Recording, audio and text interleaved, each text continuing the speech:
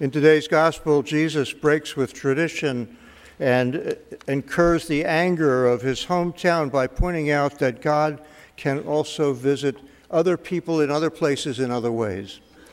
And this morning, for a few minutes, I'm going to break with tradition and talk a little bit about the way God is acting in the life of the church in untraditional ways, among untraditional people, in revolutionary ways, I suppose, if you look at it with those through those lenses.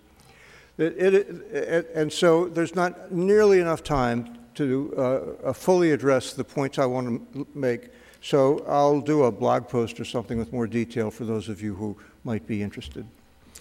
Let me just address three influences on society at large, but on the church also, that I think are changing the face of the church. There is no doubt that the tectonic plates of faith are changing today. I think that's apparent to everyone.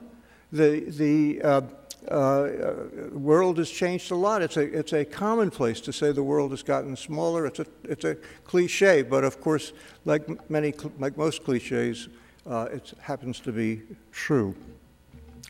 The first sociological change that I think influences the church a lot is a rise in skepticism.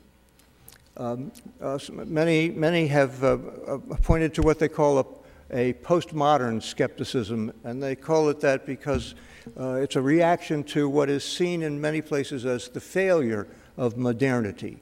And if we think of modernity as the 20th century, then there are many people in our society, not just in this country, but around the world, who think the 20th century failed them. It was a time of war, it was a time of economic destruction, it was a difficult time, and the promises of a better life that were part of the modern enterprise simply haven't been achieved except in small ways. So there's skepticism in the land. People are skeptical about authority in any form. People are skeptical about big government, skeptical about big business and finance, and skeptical about the church. This is the time of the rise of the nones, as they say. That's N-O-N-E-S, the nones. Those who, when asked about their religious affiliation, say they have none. In 2016, Pew Research completed a poll that said that 23% of Americans claim no religious affiliation. That's way higher than it was 10 years earlier. And more troubling, I suppose, more interesting, perhaps, is the fact that if you ask the millennials that question, it's 30% who have no. So younger people are more apt to have little or no affiliation with the church than older Americans.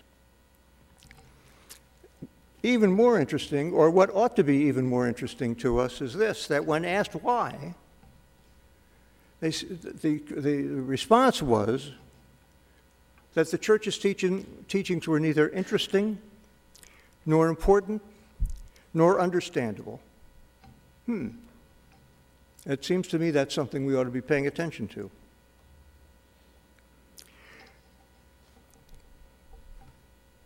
The church that thrives is a church that's willing to address what seems to be so difficult for some.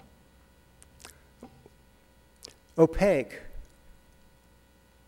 Perhaps the churches that thrive today understand, for example, that scriptures aren't inviolate.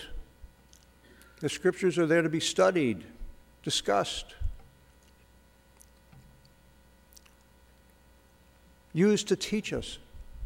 And the creeds aren't there because we must necessarily believe every item, every doctrine embodied in the creeds. They're there because they're an early attempt to describe the indescribable.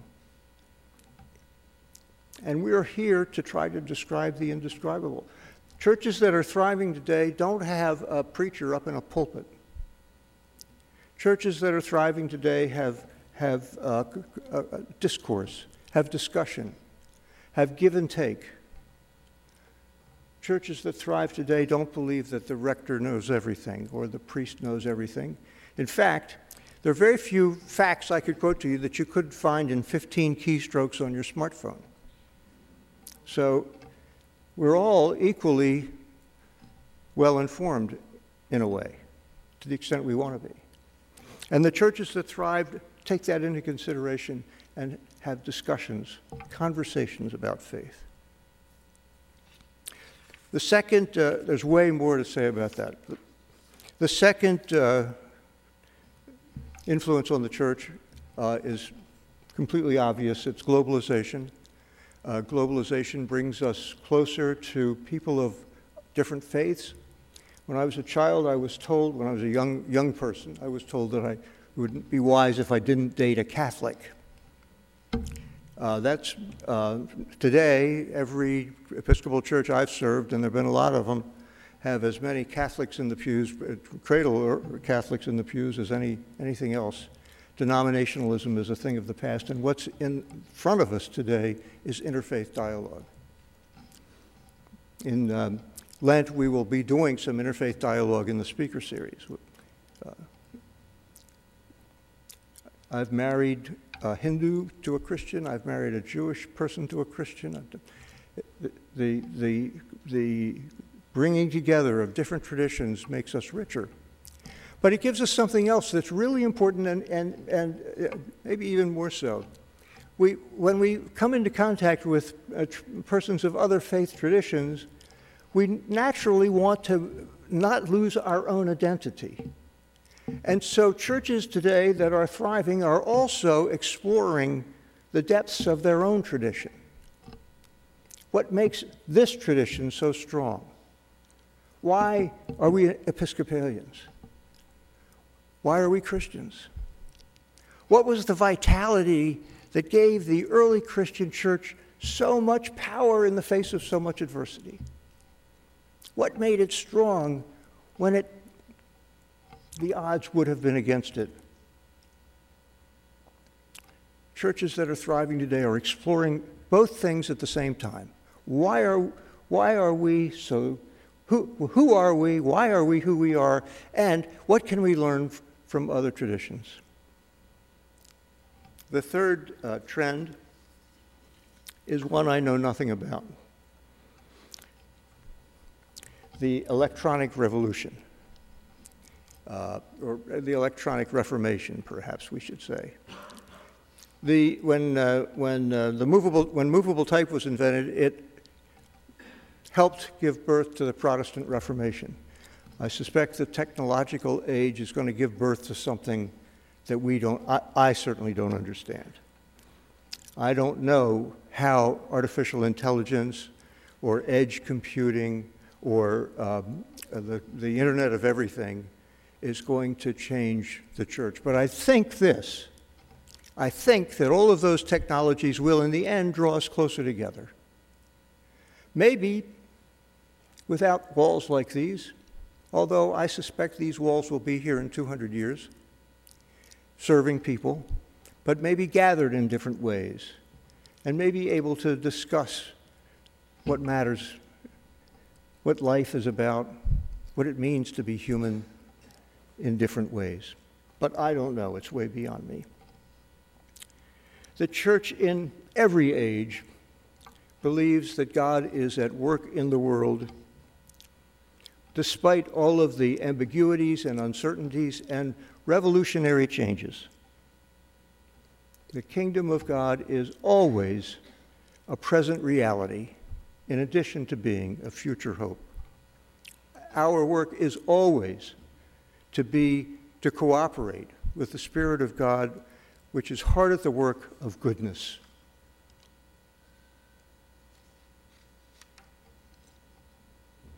Perhaps all of these changes can be summed up in the word engagement.